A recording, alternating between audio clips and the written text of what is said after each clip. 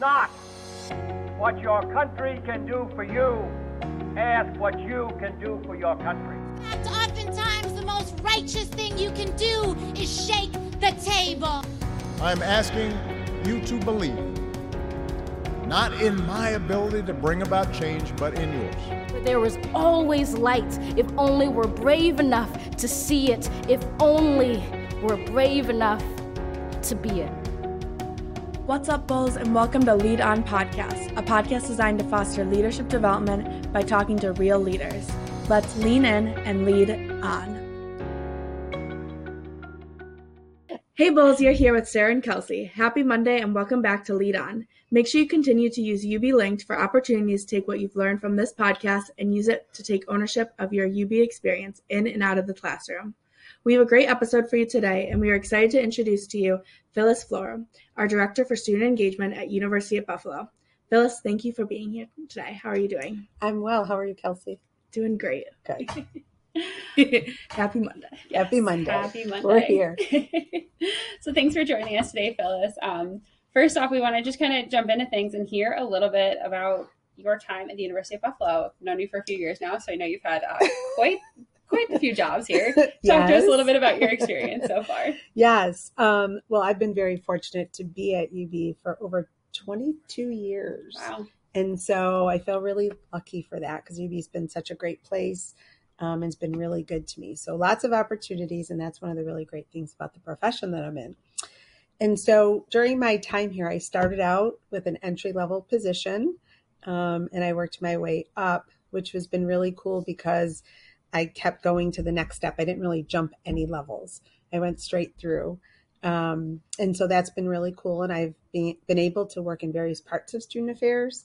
And so anyone that knows student affairs and understands the importance of the getting involved in the student life type stuff, I feel like I've touched almost every part of it. Not every part, but almost every part. And so I feel very fortunate because all of those experiences have helped me be the Director of Student Engagement. Mm-hmm. And although things have changed, because students change, students' needs change, how they want to get involved, but there's a lot that has stayed the same too. Mm-hmm. And so some of the programs that were the most popular 20 years ago are still the most popular. So that's really cool. Mm-hmm. But I've been able to work in everywhere from student unions to orientation for first year students, transfer students. I worked in the Diversity Center for a while. Focused on leadership and community engagement for a bit, now into student engagement. And in between there, I was fortunate to have a lot of different opportunities to work on committees that focused on different types of work and that sort of thing. So, and there's just all kinds of things that I think are important to get involved in that just help you with professional development. And so it's not always just about those positions that you hold. Mm-hmm. It's about what you do in addition to those positions. Yeah, absolutely. Yeah. Makes sense. Yeah. And so you witnessed that too. I'm sure you're witnessing that in your time here. So yeah. Yeah, you mentioned, I was just writing down that last thing you said, like it's not necessarily what you do with the positions you hold, or it's not what you do with the positions you have, but like what you do with them. Yeah. That, I don't know if that made sense, but whatever. Yeah. Anyway, we'll keep rolling. But I really like that. And like the fact that you've worn so many hats here at UB, you've been able to develop your leadership style. And just a couple of things that I know, like you leading the office through this pandemic, leading through a department merge. So can you kind of talk about how your hats have kind of helped you shape that? Yes. And the one thing that I would add to that question is also some big changes we've had in those 20 years are also change in leadership. And so I'll touch on that too, because the two that you mentioned and change in leadership have probably been the ones that have challenged me the most throughout my time here, throughout my career. But the pandemic has definitely been the most difficult one. And I think most professions would probably say that because they don't come around very often, thankfully. Mm-hmm. But I think one of the things that stands out to me the most is through all three of the big changes or big things that happened. So the pandemic, department merge, change in leadership, all that sort of thing, is mostly through the pandemic is the importance of caring about people. Mm-hmm. And so a lot of times when it comes to leadership positions, people get very caught up in them, but even just in general in the professional world, and they forget to care about people first. Yeah. And so through the pandemic, I think that is one of the biggest lessons many leaders have learned just through conversations that I've had or things I've read online or anything like that.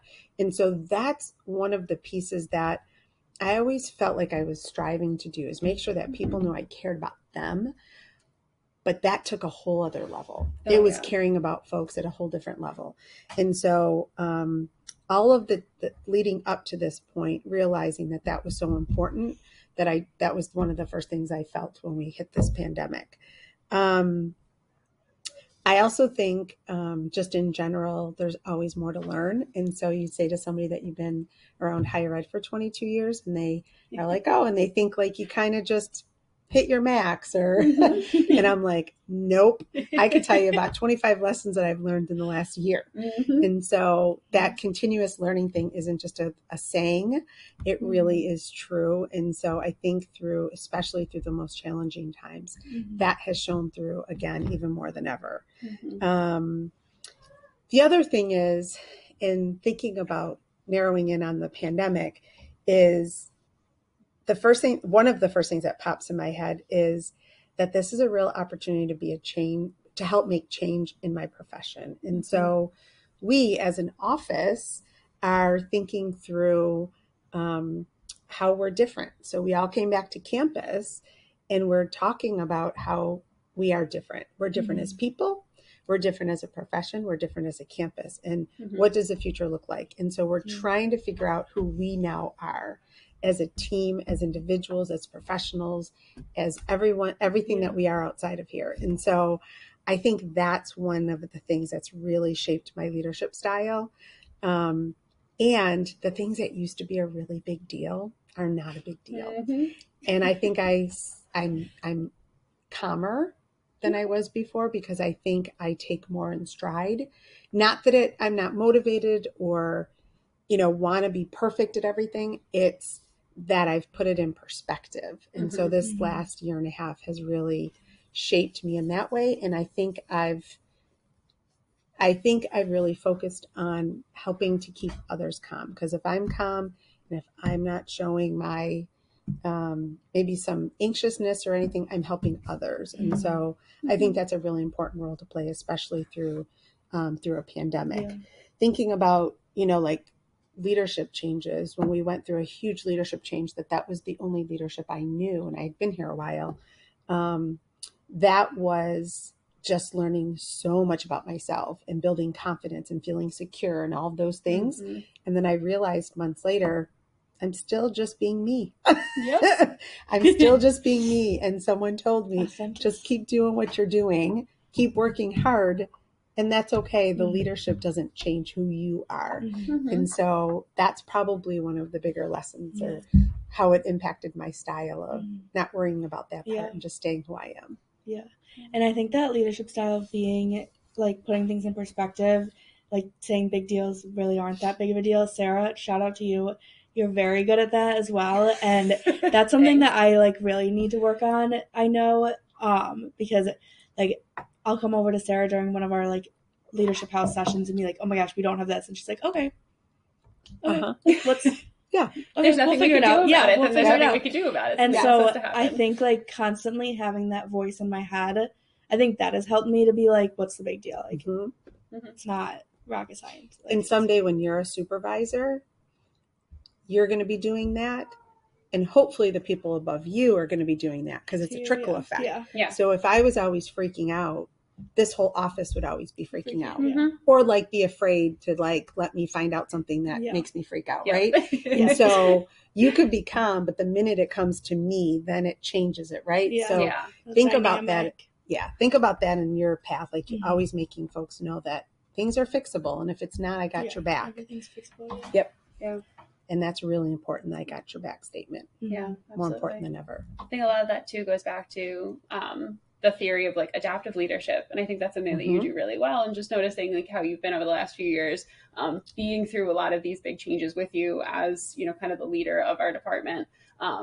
I mean, you just have to adapt. Like sometimes you have no choice. You just have to figure it out and roll with punches. We all hate that saying now, but it's true. And you really do have to roll with the punches a lot, and just kind of figure it out, adapt as you go along. But also bring other people with you in that positive, hey, let's adapt together. We'll be in this. We can support each other sort of thing. So definitely something I appreciate. And you know what? It's hard. It's hard to understand until you have to be the person to adapt. And so if you never had to do it, or you never had to be the person leading a team to do that, it's hard to think about being like, how can they be so adaptive to that, right? But it comes with time, it comes with maturity, it comes with confidence. And when you're younger in your profession, you may not feel it as much. It's as you get older and more mature in your profession, I think, too. But it depends. We all mature differently, right? In our careers. So yeah. And speaking of adapting, I know we've had a lot of conversations with students about how they've really been fearful of, oh, my major isn't exactly matching my career. And, how do I figure out how to adapt all of those skills and figure that out? I know you've had kind of a unique path to get to where you are today. So talk to us a little bit about that. What was that experience like? How were you able to kind of transfer those skills, if you will? So prior to higher ed, I was in the medical field. And so when I first went to college outside, right out of high school, I ended up moving down a path of legal, becoming a paralegal. Didn't do that because I went to internships. And by the time I got done with all of my internships, I walked away and said, no, thank you. Was offered a job. At its best. That's what we love. And they offered me a job, and I'll never forget. And I looked at the woman and said, I really loved working with you, but no, thank you. And I walked out the door and I never looked back, and I changed from that point on. And so it did its job. And that's I always use that story as that's what an internship is supposed to do. Absolutely. And so I ended up in the medical field. And so took some of the skills that I learned during my schooling to prepare to work in a legal office to a job in the medical field in occupational health. And it ended up being a really great first job. And I learned a lot, and I got thrown into a job that didn't exist, that I now had to supervise people. I had to work with doctors and nurses and all of these things that I had no idea about. So I did what I had to do, asked my supervisor, how do I get some of this training that I did not get prior to being here? And she told me, and I did it at night, weekends, whenever I had to do it, to catch up. And then ended up staying there for 9 years. Wow. And then, 9 years. I'm too young to have done that. You must have started when you were 10. 8, but don't tell anybody. And so it was a really great first job. And I realized about 7 years in that I did not want to be in the medical field, at least not at that time. So this was in the 90s, and it wasn't a great place to be. And so I loved it, but knew that that wasn't my long-term plan. And then having the opportunity to come to be in an entry-level position, which was meaning taking a step backwards in pay and rank and all of that, I just kept weighing that out and saying, okay, but what could be the long term of this? And so I went with my gut and said, this is, and once I got the job and offered, and I went into it, it was the best choice I made ever. And taking a cut in pay and all of those things that we calculate, it was worth it. And then during my interview process, what was really important is that I talk about challenging, to think about the medical field and what I was learning in my position, because I was the right-hand person to the director of my office. Oh, wow. Coming out of college, she was a, go ahead, go do it, like hands-off person. And I'd always be going, okay, I'll figure it out. I'll figure out, because I was too shy. That's why you're a good adaptive leader. Aha. There it is. She taught me well, and I didn't even know it. I'll have to text her. And so that did it. Made me figure it out on my own without a ton of support. And it was such a crazy place to work, like just busy all the time and everything. So I had to take that. And when I went to through the interview process here, I had to really dig deep. What are the things that I learned that apply to the job description that they're giving me? And then when I walked into the job here, it was a brand new position again. So I went from brand new position that I built to what it looked like to brand new position and build it to see what it looks like. So that was ironic that both of them. So I think the important part of that whole thing is really digging deep to see where the dots connected for me and see where the skills were similar. And I had a mentor who helped me do that and sat down and said, okay, let's look at this job description, ask some questions so you understand it. But of course they were like, well, we don't know. We just developed it. But through the interview process, I pulled from that and I wasn't afraid to talk about my medical experience, even though it wasn't higher ed. Yeah. And I think it obviously served me well. I got the job. And here I am. Yeah. Did I answer your question? Yes. Okay. Yeah.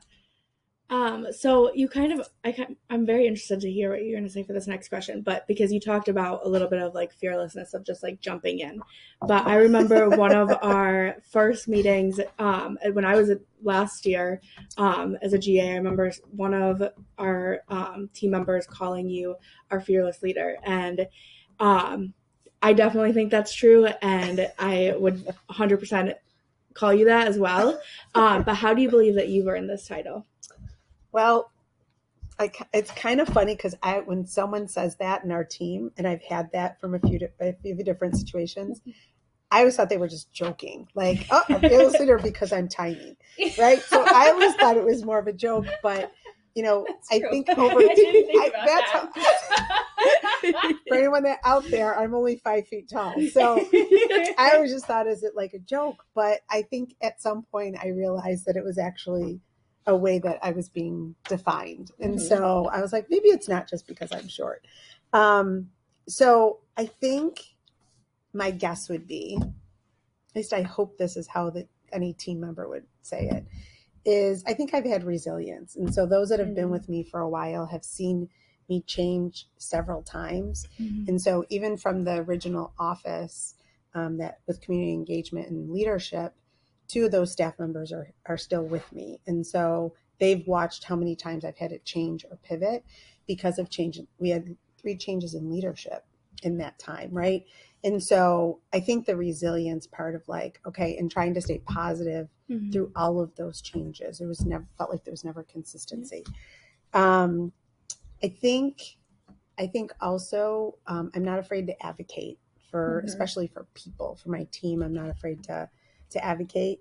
And I think I'm also not afraid to share the truth. And so you have to know when to share the truth with leadership and when not to, meaning when they're sharing something that you don't believe is true. Okay. And it doesn't mean like, oh, they gave a stat and it's wrong. That is different. You're like, nope, the stat's wrong. I mean a truth where they're sharing something that I just don't agree with. Okay.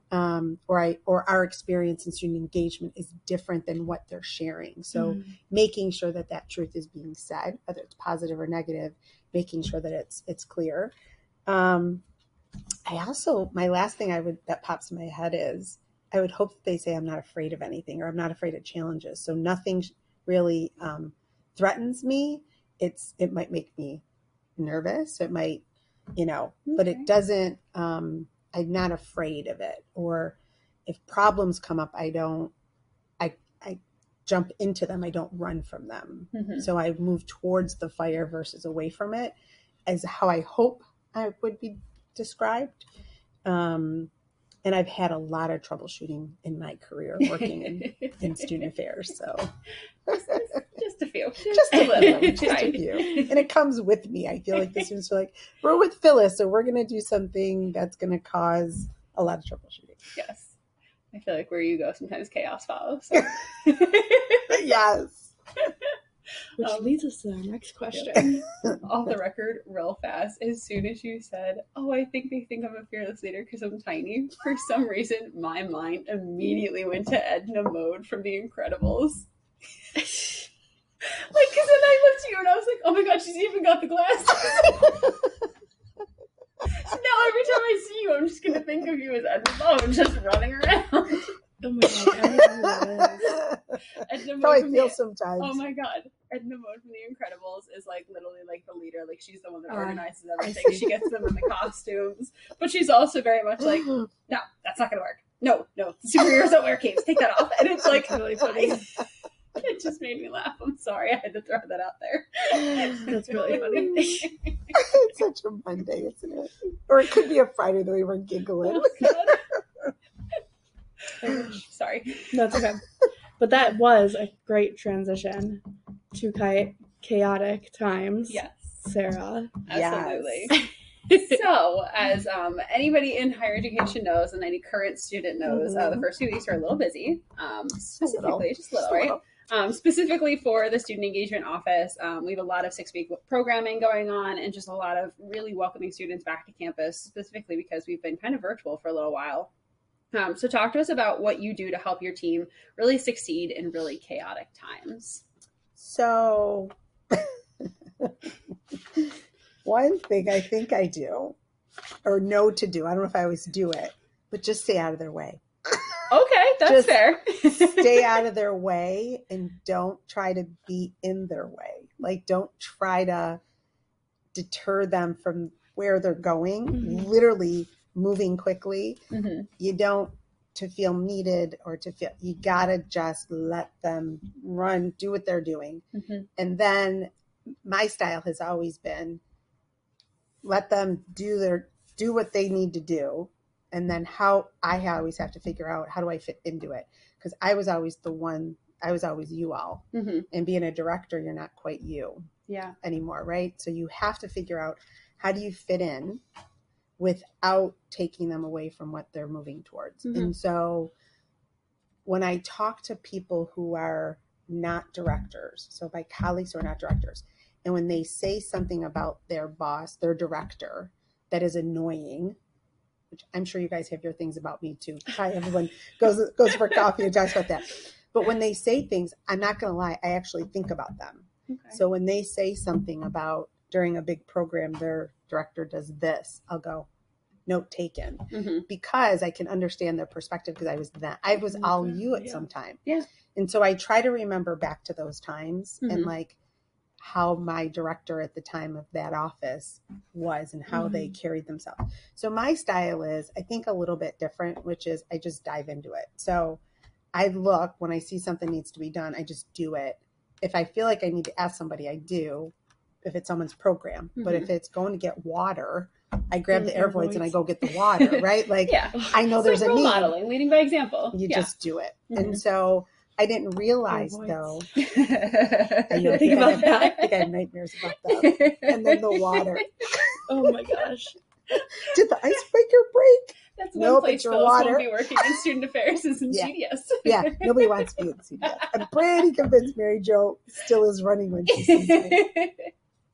So you just try to fit into it. You try to be helpful, but I like to be in it with everybody. But I also am not offended when I'm not, when I need to just take a step backwards and there's nothing for me to do and I just need to be there. The nice thing is that nobody on our team has ever hesitated to ask me to do something. Welcome weekend. Every time I turned around, there was a task that someone needed me to do, but they never hesitated to say, Phyllis, can you go, I don't know, pay the food truck people? Can you go get water? Can you do, like, no one hesitated. And to me, that's what I want. I don't want anyone to hesitate. I think celebrating wherever you can, like, even if it's a quick, oh my God, that was so great.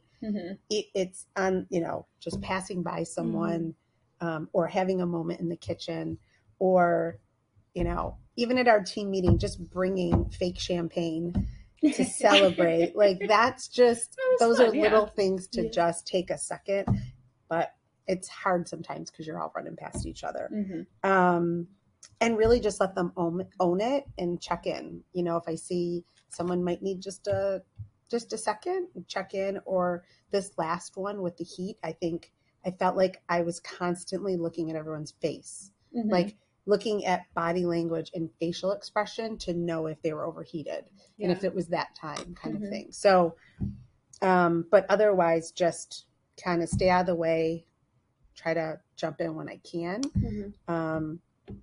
But if anything that they need, hopefully they know I'm there. And so just reemphasizing that, I think. Yeah, absolutely. That's awesome. So lastly, we love to close our episodes. Oh geez, it's really a Monday. We like to close our episodes with a piece of advice. So can you share with our listeners the best piece of advice that you've been given? I sure can. Perfect.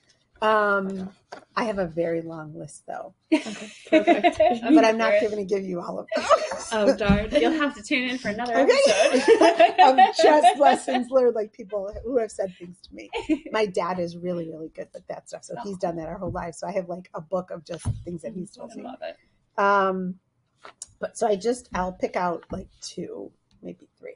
So the one thing I mentioned earlier about caring about people, and I always remember reading it, and then people have said this, is the most successful leaders are those that care about people first. Yeah. And so, you see that places, but I remember years ago, someone telling me that in so many words. They may have said it a little bit different, but that stayed with me for a long time because my natural reaction is to care for you before being your boss. And that was really hard for someone like me to then become a boss.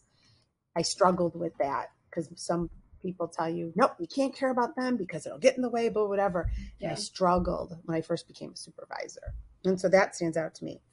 The one that really I still use and I think about all the time is someone that worked with me a long time ago. Chris, were you around when Chris was here? Chris Mangello? So. I thought maybe you were a GA, but no, maybe it was before that. But she told me to my face one day, when people show you who they are, believe them. And it took me, she said, I want you to repeat it back to me. And so I did. I said, when people show you who they are, believe them. Just think about what that really means.